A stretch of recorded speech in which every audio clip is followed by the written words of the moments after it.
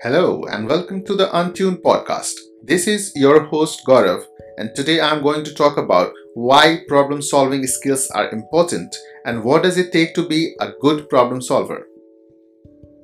To start with, problem solving is the most desired skill for most of the intellectual and high rated jobs in the world. Humans are blessed and designed to exercise their cognitive powers whenever required. In most of the jobs and the roles, and for most of the individuals, the approach to problem solving is the key differentiator. I guess this is the rationale behind having an aptitude test as a primary filter for most of the consulting jobs and otherwise. Other than the specifics, it is extremely important for one to be aware of what goes behind the scene. What is the science behind problem solving? So here are some of the intrinsic and extrinsic abilities which I feel are important to continuously hone your problem solving skills and brand yourself as a problem solver. The first and the most important point: ability to separate signals from noise. There is a big clutter of data, information, and even problems around.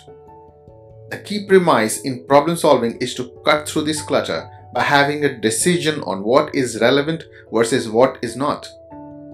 You need to figure out the right problems to be solved, the right tools to be used, and information and right signals which would lead to contextual inferences. Relevancy is the most important thing. Second, ability to marry knowledge with learning. The relevant signals once selected by us meet our perceptions, the perceptions based on the existing knowledge our mind has. The signals lead to new learning, and it is extremely important to sync the new learning with the existing knowledge. A good problem solver would have this reflex working as a flash to tie up with the learning and the knowledge and build a new aggregate which can be hypothesis, a design thinking approach, or an insight directly. Next important point: ability to connect the dots. Solving a problem is all about connecting the pieces of a puzzle.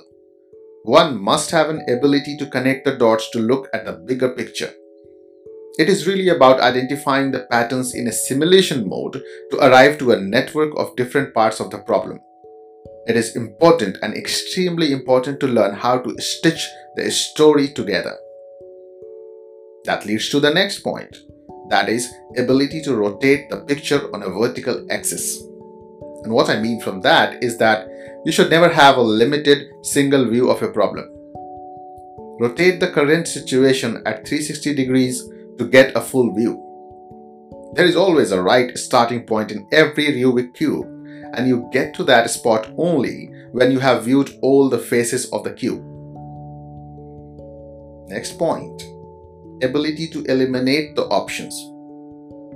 Most of the world's renowned aptitude tests rely on the test taker's ability to eliminate the options. You're always running against time, and some problems do not fit the standard solutions frameworks. Formulae and derivations are a result of multiple experiments, and you should have the ability to conduct experiments on the go and eliminate what looks like an outlier or beyond the normal. Now, the last important point: the ability to increase your visual span. In problem solving, it is the hygiene to understand the problem well. Get facts as facts. You must have great comprehension skills and ability to read, observe, and comprehend fast.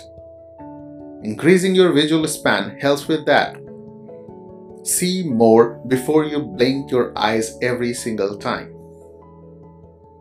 So this was a list of things that came from my experience in learning towards problem solving. This is no way exhaustive, but it certainly helps to great extent to be aware of these and practice as much as you can. I hope you now have a better approach towards problem solving, and I hope to see you as a great problem solver. This was your host, Gaurav.